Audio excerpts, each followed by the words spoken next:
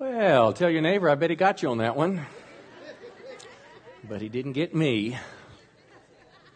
Is it possible that there are things controlling you that you're not aware of? Is it possible that as we look out on events that happen and we see them in the news media, we read about them in the paper, that something unseen is going on in the background that's not as the way it appears?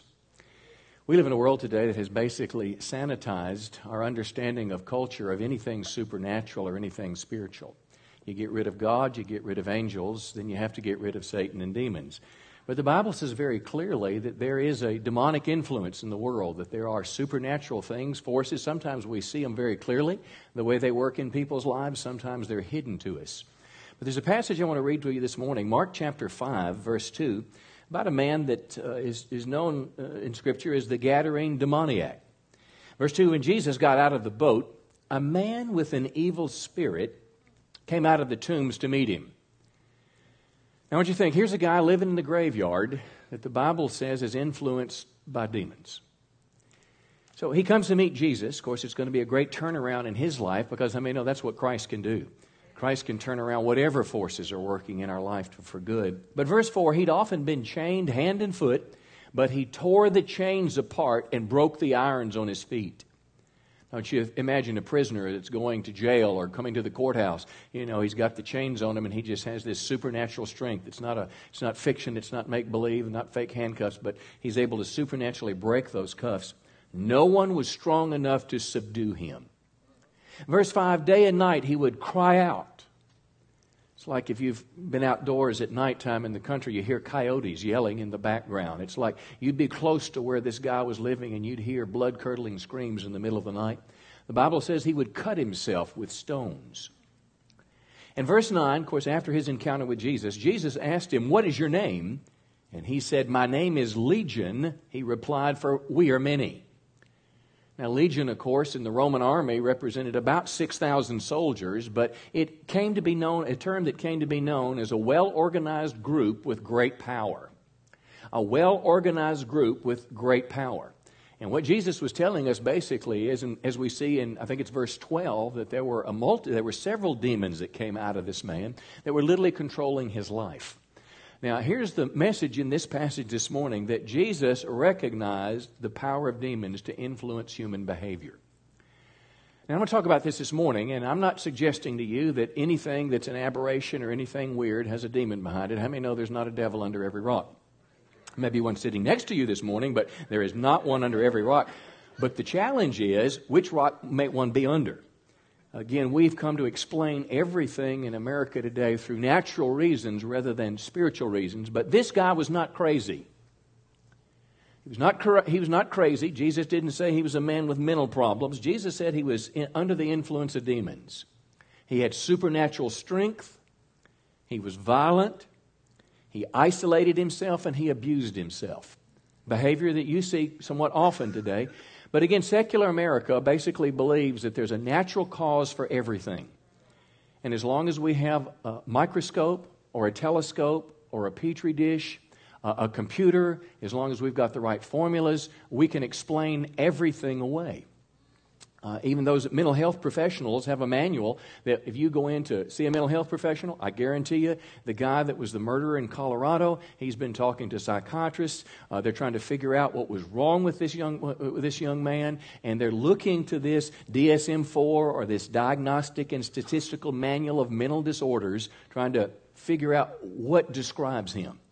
And this idea of kind of sanitizing our mental health system and our understanding of psychology from anything supernatural began as early as the 1840s when there was a census being taken in America and they were counting people in hospitals and they were trying to figure out how many people have a mental illness. And as it developed over the years, basically, as we got smarter, we replaced superstitious things like demons and angels and God because now we understand everything. Isn't it amazing how just because we can understand something like DNA or understand the billions of stars and the billions of universes, that we somehow think that explains away the supernatural source of it, which is God. Just because you can understand something doesn't have to take away the supernatural. Well, if this guy, this Gadarene demoniac, were in America today, and somehow they had put him in a cell, they doped him up, and a psychiatrist was analyzing him, he might say that he had adult antisocial personality disorder. He might have a psychotic disorder with delusions. Or schizophrenia. That's kind of a catch-all. If anything's wrong with you, we don't exactly know what it is, that you can be a schizophrenic. How about this one? Paranoid personality disorder. I'm not a mental health professional, but as I was looking through the list, I thought that those kind of describe this guy that lived in the tombs. Now, several weeks ago, and here's my application for this. Several weeks ago, we were talking about this horrible murder in Colorado. We were talking about how this young man, 24 years of age, could go into a movie theater, seeing a Batman movie, and proceed to pull out guns and begin to just murder people. 12 innocent people, about 60 other people were wounded. How could this happen? Of course, the media, if you recall, it's guns, it's violent movies. First time I think I've heard that really discussed to that level. Family disorders, racism, all the different explanations. But I want to suggest to you, it's just possible that there are things like this that happen, things that are almost beyond comprehension, things that have the taint of evil on them, things that are just diabolical in nature, that it could be some type of demonic influence. Now, having said that, I want to try to help you find an application in your life, because likely, and none of us will likely never be affected to that degree, but yet the presence of evil wants to work in your life on an ongoing basis. Now, I've entitled this morning's message, The Presence of Evil. And I want to kind of help you understand how on just a normal course of life, how some people could be living under the influence of evil, how they could be living under the influence of a demon, and how it might be affecting their lives. Now, you say, well, preacher, that sounds a little weird to me this morning. Well, we're going to look in the Bible and see how this works. We're going to look at a guy named Judas Iscariot. When you think of Judas, you think of this guy, horrible, bad guy, betrayed Jesus. Yeah, but do you know why he betrayed Jesus? Do you know what was it about this man who appeared very normal? As we look at Judas, you're going to see that Judas is not at all like the Gadarene demoniac that we read about. Judas didn't scream at night. Judas didn't have, Judas didn't live in the tombs. He hadn't isolated himself. He was one of the 12 disciples. He walked with Jesus. Actually, on the night of the betrayal, none of the other disciples had any clue what Judas was about to do. Judas had this calm look about him. I mean, he just looked like one of the guys. He'd seen the miracles of Jesus. He'd seen Jesus raise the dead. But the Bible will show us, as we get into this today, that somehow Satan was able to influence Judas through the love of money. It was a door that had been open in his life that Satan had walked in and out probably for most of his life, and he loved money more than he loved God. And somehow through an offense, when Jesus rebuked Judas, it's almost like the devil pushed him over the edge. You'll even see a phrase you'll pick up this morning in Judas Iscariot that Satan literally entered him. He took control of his life and he pushed him over the edge, and nobody knew what was going on. So I'm going to suggest to you this morning, evil is at work around you and wants to work in you, but it's key to us that we first recognize what's going on, and then two, we resist anything that's not of God. Somebody say praise the Lord this morning. So let's kind of pick this up this morning, and hopefully this will bring some spiritual understanding to us. Let's go to John chapter 12. John chapter 12 is where we'll begin. And Satan literally had a plan to use someone to betray Jesus, and that man was Judas. John chapter 12, and I'm going to read from John 12, Luke 22, and Matthew 27 in what's called a harmony of the Gospels. The gospel accounts, they differ in terms of their focus. Some gospels, there's 4, of course, Matthew, Mark, Luke, and John. Some have the same stories, the same history recording. Some add some facts, some omit some of the stories. But as you look at the 4 gospels together and study them, it's a picture, and it's called the harmony of the gospels, how the different accounts relate to each other. And this seems to be the sequence that surrounded the betrayal of Jesus by Judas.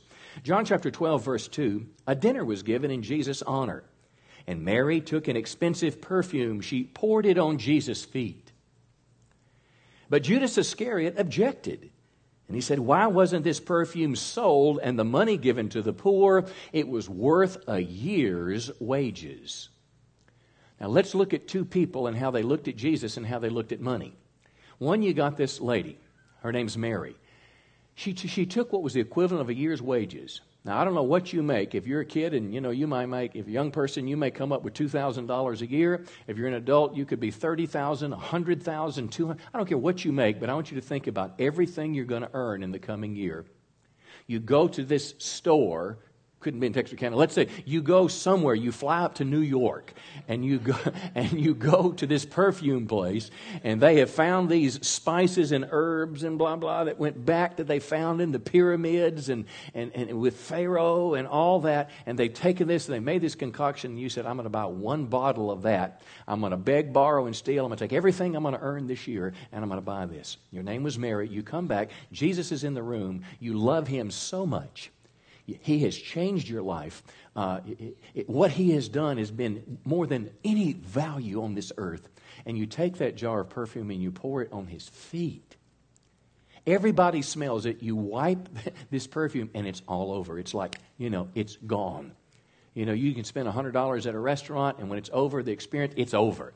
You buy a piece of furniture, and it lasts for a long time. But this was over. When she did it as worship. But when she did it, it set something off in Judas.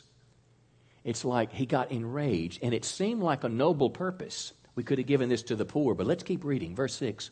He didn't say this because he cared about the poor, but because he was a thief. Because he was a thief, and as a keeper of the money bag, he used to help himself what was put into it. In other words, he was the treasurer for Jesus' gang, and he was the one that distributed the money, but he would do something like this. You give me some money, one for Jesus, one for Judas. Two for Jesus, two for Judas. And he had this way of he was taking money. Now that's going to be very key because this will follow him. This is the door that Satan walked through in Judas's life to control him. In verse 7, after Jesus heard him say this, Jesus said, leave her alone.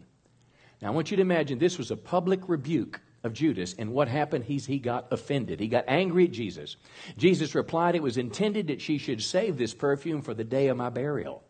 Now if we look forward to chapter 13, verse 2, the evening meal was being served, and the devil had already prompted Judas Iscariot to betray Jesus. Now what does that mean? The devil prompted him to betray Jesus. I don't know. I don't know how he did it. It's not very clear. But what we want to see in the Scripture is somehow Satan has an ability to entice us, prompt us, cajole us to do something that's going to advance his agenda. Now let's keep reading. Luke's Gospel, Luke 22, verse 4, as we follow the sequence of the betrayal, it opens by saying, Satan entered Judas. What could that mean? Satan entered Judas. Judas, verse 4, went to the chief priests and discussed how he might betray Jesus. So when Satan was able to take control, Judas betrayed Christ. And what pushed him over the edge was a door that was open because he loved money more than he loved God. And they agreed to give him money. Here it is again. Now look at Matthew 27, verse 3. What happens when Satan's done with you? When Judas realized that Jesus had been condemned to die, he was filled with remorse and said, I've sinned, I've betrayed an innocent man. Now here's something I want you to see. Judas was very lucid. He was not some crazy man going in and out of sanity. He realized what was going on. And this is very, very important. Judas was not like the Gadarene demoniac. I mean, he was not violent. He was not cutting himself. He was not going crazy. He was not living in the tombs. He was a normal person just like you and I, going through the affairs of life. And it was almost, he was like he was in a dark cloud, and he did the stupidest thing anyone could ever imagine being done. And after he did it, he thought, my God, what have I done? What have I done? Well, then he goes back to the temple, verse 4, I've sinned, I've betrayed. And they said, what do we care? That's your problem. Then Judas threw the silver coins into the temple on the floor, and he hanged himself. Now, think about this story again just a moment. Judas Iscariot. Very different than the Gadarene demoniac. That Gadarene demoniac, buddy, he didn't look good. He didn't dress good. He stank. I mean, he screamed. He yelled. He had all what you think if you went to see a horror movie. He was kind of one of those kind of guys. Which, by the way, I don't know why people would want to see horror movies.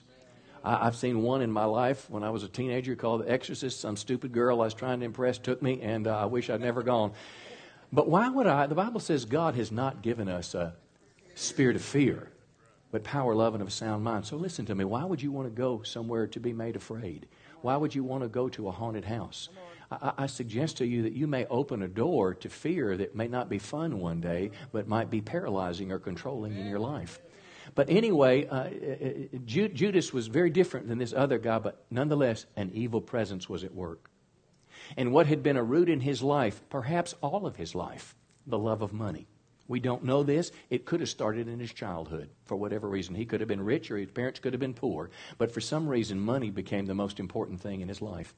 And it so moved him that he was able to hide it so well that the other people around him didn't even know it. It had become his strength because he was selected to be the treasurer of this group of disciples, and he would steal from it. Now, we don't know why he stole. Maybe he had an expensive camel payment. I don't know what it was. But for some reason, Judas stole this money, and he justified it for some fashion. And when Jesus rebuked him in the midst, Jesus didn't rebuke him because he stole, but he rebuked him because the source of that money, rather than being poured out as worship, could have gone to Judas. And Judas got offended. Satan entered into him, and then he goes to betray Jesus to the chief priests. And then after the betrayal and Christ is going to be crucified, he says, "My God, what have I done?" He throws the money on the floor, and they said, "We don't care." And that's exactly what Satan wants to do in our lives. Once he uses us, he destroys us. He not only wants to destroy you, he wants to destroy people that he can in the circle around you. Well, that's the story. But what I want to look at this morning with you is I want to show you 3 very practical spiritual lessons from this story, how they can apply to you. Again, I'm not suggesting any of us are going to be, the weird, psychotic, demonic kind of thing. But yet the presence of evil is at work all the time. And the first lesson I want to give you is that Satan is looking for an open door so he can influence us. The word is an open door. Everybody say open door. 2 Corinthians chapter 2 is where we'll go. Now, once again, for Judas it was the love of money. And the love of money opened a spiritual door somehow. And the Bible says that Satan entered Judas. Other translations say he jumped on him. He came into his heart. He possessed him. He controlled him. So in some fashion, Judas teaches us that I can be under the influence of evil and may or may not even know it.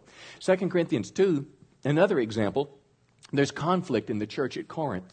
And here what's happened is there's been some kind of division, some kind of sin, some kind of discipline, and they've had to basically excommunicate a church member for a period of time. But now Paul says, forgive him and bring him back. But listen to what he says. When you forgive this man, I forgive him too.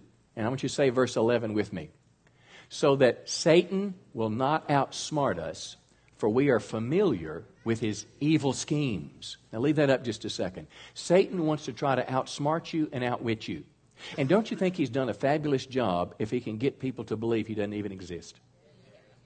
He doesn't even exist. So he wants to outsmart you, but Paul said we understand his evil schemes. We know the way that he works. We know how God works. We know how Satan works. So with Judas, it was love of money. Here it is unforgiveness. But what Satan wants to always do is oppose God's work and destroy people's lives. Now there's other doors, and I want you to think about doors in your own life. How many know the door of pride can open to us? You remember King Nebuchadnezzar had this. King Herod had this in the New Testament. Nebuchadnezzar said, look at this great kingdom that I have built by my mighty power. And all of a sudden, God says, wham, all of a sudden he was brought to the ground. Pride can be a door. How about the door of lust or pornography? I guarantee you the psychiatrists and people that have been involved in studying Coach Sandusky's life from Penn State, how he over decades developed a propensity that his sexual satisfaction came from an illicit relationship between an adult and a boy or a young man. Who knows how that started? Who knows how that started? But I guarantee you somewhere along the line, pornography was involved. Somewhere along the line, he saw a young man that didn't have clothes on or body was partially clothed, and he felt drawn to that. And somehow he just kept going in and out of this door. That's why pornography is such a dangerous, dangerous thing. Statistics say as high as 35, 40, 45% of Christians are regular consumers of pornography. And the pornography I want you to see is an open door. And what happens, as long as you allow that stuff to enter you, it's like this open door. Every time Satan comes in, he brings a brick, he brings some mortar, he brings a board, he brings a nail, he brings a tool, and he's building a spiritual stronghold in your life. And it doesn't seem like anything's wrong with it. Everybody's doing it. The Supreme Court has made it legal. How many know something can be legal but still be wrong? So it's a door. These are doors that are out there. Fear can be a door. It can be a stronghold in your life. My grandmother, that was something, I loved her dearly, but she had a spirit of fear on her, didn't have a clue. We lived in the middle of the summer. Grandma would have to go through the house and check the heaters, the gas heaters, twice. Now, is it good to be concerned about your house? Absolutely. But at some point, it begins to be controlling. Grandma was scared to drive across a bridge. Grandma was scared to go through a tunnel. She was a Christian. She went to church. But a door of fear, and guess what? That same thing can transfer across generations. So fear can be a door. Jealousy can be a door. I have talked to husbands, listen, that were so paranoid that their wife was going to be with somebody else. They'd hire detectives. They would buy electronic gadgets. They would call. They would wonder. And jealousy, this door became a door of destruction, violence, envy. There's a lot of them. But here's the key thing I want to say this morning. It's important for you to recognize what doors you have opened in your life, what doors your children are opening in their lives. Come on. For evil to come and influence us. And again, it's not the exorcist, long green tongue, vomiting green junk. It's not that. But it is like Judas being somehow manipulated and controlled to carry out some evil task. Okay, so let's go to the second. The second thing that we can learn from Judas is Judas took the bait of Satan and got offended. The bait of Satan, I want you to think, how many people watch that movie? It's called The People in Louisiana, Alligators. Swamp People. How many Swamp People fans here? Let me see your hand. Me too. I like it. I mean, catching those big alligators, and I mean, it's a pretty cool thing, and the videos are great. But they get that hook that's about that long, and they put chicken on it. If the chicken doesn't work, they say, I'm trying Grandpa's, special remedy here, and I'm taking some beef melt, and it's rotten for a couple days, and it stinks, and I'm spraying on some more stink to it, and they hang it up in that tree, and they're just hoping this big old alligator is going to bite it and get hooked on the line, and that's exactly what an offense does. Judas got offended when Jesus rebuked him.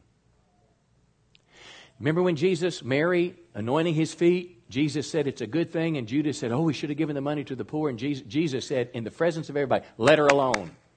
I suggest to you, Judas got offended. The word offended, it means it's a stumbling block. It's when somebody does or says something that makes you angry, hurt, or annoyed. Let me say it again. Somebody insults you. Somebody says something that makes you angry. I saw what was a first for me. I saw my wife, the sweet little godly, spirit-filled Italian lady that's in Africa, come this close to road rage in Colorado. I mean, she was driving my truck, and it was when they were evacuating the houses, from the fire, and this 18-wheeler just was having a bad day, and he would not let her, get in. And she was adamant she was going to get in, and she'd speed up, and he'd speed up, and we were running out of road, and I said, honey, and she said, honey, and see, she's not here. I can say whatever I want to, but come out of her in Jesus' name. And then she slowed down. And no, I'm just teasing. That wasn't in my notes. The devil made me do that. It was the devil. Okay, I don't know if it was or not. But somebody does something. They get angry, hurt, annoyed, insulted. And here's what we do as people. We withdraw or we lash out. How many people lash out when angry when you get offended? Let me see your hand. You could shoot, punch somebody, just look at them. A lot of ladies, I see that. How many people are withdrawers? You pull away. You do both. So you punch and pull, okay? Punch and pull. So how many wouldn't raise your hand no matter what I said, unless it was free meals? Okay. Well, anyway, the point is we respond in ways that are often unhealthy. We get revenge. Have you ever known someone or been this way or seen in a movie where somebody waited 5 years to get revenge? They waited 10 years. They held it there. I'm going to get you no matter if it takes me the rest of my life. What happens? I get offended. And I'm going to do something. Friends, it's the bait of Satan. It was what pushed Judas over the edge to betray Christ. An offense will isolate you from people. Now listen to this, very important. Proverbs 18:19, particularly for Christians in the body of Christ. Proverbs 18:19, it says, an offended friend, say it with me, an offended friend is harder to win back than a fortified city. Arguments separate friends like a gate locked with bars. Imagine the high security prison where you go through multiple levels of security to lock a murderer away in jail on death row. When you get offended, you lock yourself away from people like that. And I want to tell you, the devil would like nothing better than to isolate us from one another. I've had people, and this is serious, it's funny, but it's serious. I've had people get offended because I didn't shake their hand when I walked down the aisle. It wasn't a purposeful ignore. I just, whatever, running out of time, busy, you're looking away, whatever the case is. I've had people get get offended and not come back to church. You say, well, how stupid. No, they were hurting. Listen, and somehow projected on me as a male figure, the last pastor that did them dirty, their father, come on, that didn't give them what they needed, their dumb jerk husband that needed, But somehow, subconsciously, you project these things on people, and the devil gives you an offense because rather than being a place of healing, he wants to isolate us and pull us away. I've had people get offended because their name or anniversary was not in the bulletin. Now, it doesn't matter that they didn't give it to us because they thought, what's that church going to do with my information? It doesn't matter about that. They just got offended on the day that their birthday was because nobody came up and said, I had a birthday, or somebody else got a birthday card from the church, but I didn't get one. And we get offended. Now, you're laughing about that, but it happens all the time. And the closer we get to people, the more opportunity it is to get offended. It's the bait of Satan. It happens to married couples. You don't just wake up one day and get divorced. Something happens, and you go to bed at night mad, and you're back to back. You're acting guilty now once you say something about the people sitting behind you or something. But you go to bed back to back. The Bible says, though, don't let the sun go down on your wrath or your anger. But yet listen, that she should, if she would just tell me she's sorry, then I'd tell her sorry, and then we could snuggle, and then it would be okay. But if she's not going to, I'm not going to. Are you not supposed to love your wife as Christ loved the church? Come on, husband. If you want to be the man of the house, I don't care who's at fault. You say, honey, you know what? We can kind of work all this out, but I'm sorry we've had this kind of argument that has separated us so, and I want you to, I love you and I'll do anything for you. Oh, sweetie, thank you.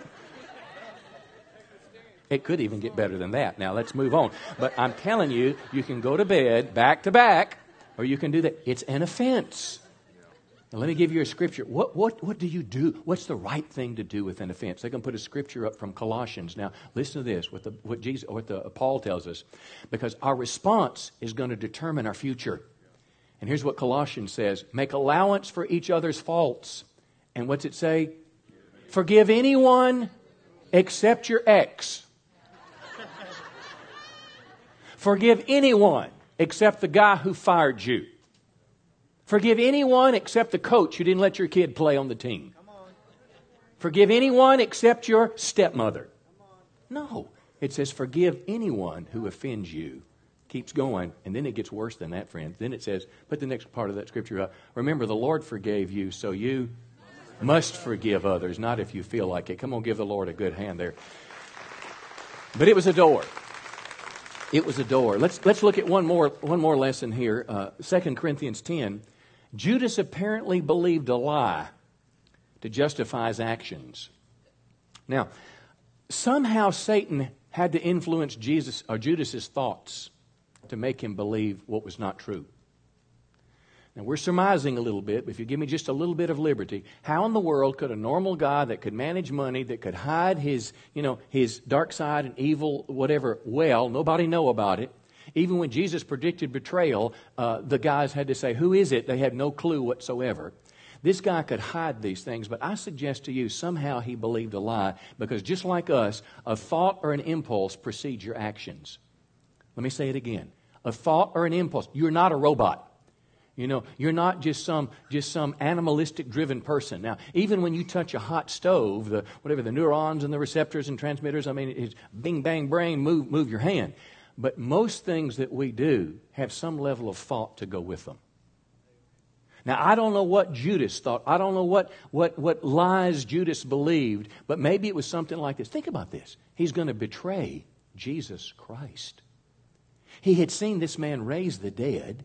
Jesus promised that he would give eternal life. Jesus was the fulfillment of the Scriptures, but yet you are going to betray him to kill him, all for a handful of silver coins. So what lie might he believe? Maybe Judas thought, I deserve this more money. When he was stealing, I deserve it. And now Jesus wasted, let's say it was $50,000 worth of perfume. Well, heck, his cut could have been $10,000. And, he could have bought whatever. Maybe he felt he deserved it. I guarantee you, people who embezzle money, you see, make the newspapers, they're saying, I'll pay it back. And because I'll pay it back, it's okay. Friend, it's a lie. It's stealing. Maybe Judas didn't agree with the way Jesus was leading the ministry. Maybe Judas thought Jesus doesn't care about me, so why should I care about him? See, we don't know what. Judas could have had a mother-in-law with cancer and was driving to Houston to get treatments. I mean, we don't know what it was, but maybe Judas thought that Jesus should know more about my needs to help me. See, we don't know what it was, but the bottom line, I suggest to you, your mind is the chief spiritual battleground. Your chief spiritual battleground is not in the tombs with the Gadarene demoniac. It's what goes on between your ears. Scripture, 2 Corinthians 10, verse 4. The weapons we fight with have divine power to demolish strongholds. Now again, a stronghold, in Judas' case, the love of money. Sandusky, it was the pornography. And Satan went in and out of the door, imagine, with the brick upon brick, mortar, boards, nails, and all of a sudden it's this structure inside. But the Bible says that you have a spiritual weapon to demolish a stronghold, and then he shifts into language of the reason of the mind. We demolish arguments and every pretension that sets itself up against the knowledge of God. And the last part of this, I want you to read it with me. We take captive every thought. We take captive every thought to make it obedient to Christ. Every thought we take captive to make it obedient to Christ. How does this work? Do you know suicide has a voice? Have you ever, I have talked to a number of people that contemplated suicide. I had a friend at one time. This person, sharp as a tack as they could be, top of their game, was having some struggles and pressures in their life. And they said, I need you to pray for me. I was driving home down the interstate the other day, and something just made me feel like just driving my car into the concrete barrier to take my life. Suicide has a voice. The voice says they won't miss you. The voice says there'll be too much shame in your bankruptcy. The voice says nobody cares about you anyway. Just go ahead and end your life. And the voice could even say, God would forgive you. Now, can I see? I don't know how to tell you the difference between your thoughts and these thoughts that are influenced by evil. But I'm telling you, both can get jumbled up in the mix. Somehow Judas, Satan influenced him to betray, and then he entered him. And then he pushed him over the cliff. I suggest to you the mind has something to do with it. Adultery has a voice. You don't just go and commit adultery because you have nothing else to do. A thought comes to your mind. I deserve a better man than the one I've got. He treats me better than this lug treats me. This voice will say, God wants you to be happy. I hear that all the time. Nobody's ever shown me the scripture that says God wants me to be happy instead of obedient. Usually it's when they want to sin against God in some way. Come on. And they're not happy in their condition. This voice will also often say, it won't hurt the kids. Kids get over it. Kids are resilient. I want to tell you what, my parents, I was 21, 22 when my parents separated to get divorced. I remember where I was. I was in the phone booth of Barracks 151 in Moffett Field, California, when my mother called me and couldn't even tell me they were getting divorced. She said they were getting separated. And I just walked to the shower like and don't believe that lie. It will affect your children. It will affect them every birthday, every time there's listen, my dad, on his third wife, I love my dad. He's as happy as he can be. The woman she's married to is a great lady. She never misses a birthday card for the kids, for us, none of us. She always signs my dad's name. My dad doesn't have a clue. He doesn't remember. But I had to repent of something last year. He's been married to her probably, I don't know how long, 10 years or 15 years. And I have never responded to her kindness with her birthday card. Well, why is that? You say, oh, I did last year and we did this year too, okay? But why is that? It's because somehow there's still a little kid living inside, come on, saying that my daddy should be married to my mama and this is not. Now look, if you're divorced, I'm not trying to beat up on you. Listen, I'm just telling you, life is more complicated. I mean, it doesn't always solve the problem. Sometimes the problem will outlive you. It's worse than death. But these things have a voice. Drugs have a voice. Just try it one time. It won't hurt you. You'll have fun. You can quit whenever you want. Really. But these are lies, friend. And Jesus himself said that Satan is the father of lies. John says Satan hates the truth. He's the father of lies. And I suggest to you this morning that the third lesson that we can learn from Judas today is don't believe the lies. And how do you know the difference? That's why it's so important to read your Bible, to transform your mind. Come on, to renew your mind, the Bible says, with the Word of God. To let the Word of God wash you, the truth of the Word wash you and cleanse you. See, the Bible, that's why we encourage you to read your Bible every day. Not just for stories and facts, but so you can renew your mind. So that when the lies come to you, you can do what Jesus did. Come on, in the 40-day temptation, get behind me, Satan, because it, say it with me, it is written. Give the Lord a good hand today, and I'm done. Why don't you stand to your feet this morning, and we're going to take an opportunity to pray. Well, I trust the Lord was speaking to you this morning in today's message. The worst thing you can do after a Sunday message, as soon as it's over, as the preacher's done, is to just click off to go home. You need to follow up and say, what am I going to do with what I heard? What has God been speaking to me about? Because Christianity is not just an accumulation of biblical facts. Our Christian walk is a journey that we go down. And I just wonder today if you might enter into a prayer with me and that you might respond to God. You don't have to say a thing to anybody else. We certainly don't want to embarrass you. But I want to encourage you to act on what you heard this morning. Would you just bow your head just a second? And we just want to just turn our hearts towards God right now. And I just wonder this morning, what has the Holy Spirit been saying to you? I wonder if you're here today. And as we were going through this message, and I was talking about open doors, I wonder if the Holy Spirit has put his finger on something in your life. I wonder if there's a door that's open. And just like Judas's love of money, Satan has been coming in and out of that door of your life for a long time. And he's building something. Every time you let him in, he brings a brick. Every time you let him in, he brings some mortar. And I'm not trying to beat you up, but what I am telling you, friend, is you need to recognize that that's not a good thing. That's something that, with the grace of God and the power of God, a door that you can close. But if you're here this morning and you say, Pastor, I've got a door in my life, and I want to ask God to help me close that door because I don't want it to destroy me. Just slip your hand up real quick. Nobody looking around, not their business. That's right. Just be honest with God. Many people. I've got a door. How about the second one that we talked about, the offense? Something has happened to you. It could have been recently, could have been a long time ago, but you're offended. You got insulted, you got angry, you got hurt. And what you did, you withdrew or you attacked or you're planning revenge or you're quitting, you're withdrawing, you're giving up. And you want to recognize that what you're doing is wrong. That whether they were right or legitimate in what they did or illegitimate, the bottom line, you got offended. And you want to forgive them right now. And you see them in the forefront of your mind. You know who it is. You know the circumstance. And you simply want to turn them over to God. And you want to release the offense today. You don't want to bite that hook that's baited. You want to get away from it and spit it out of your mouth. And you want to ask God to help you find forgiveness and release them. Would you just lift your hand right now? That's right. Nobody's business. That's yours. You're just receiving the Holy Spirit as you do this. God's grace. And how about this last one? Lies that we believe. Judas must have believed a lie. What did that young man believe?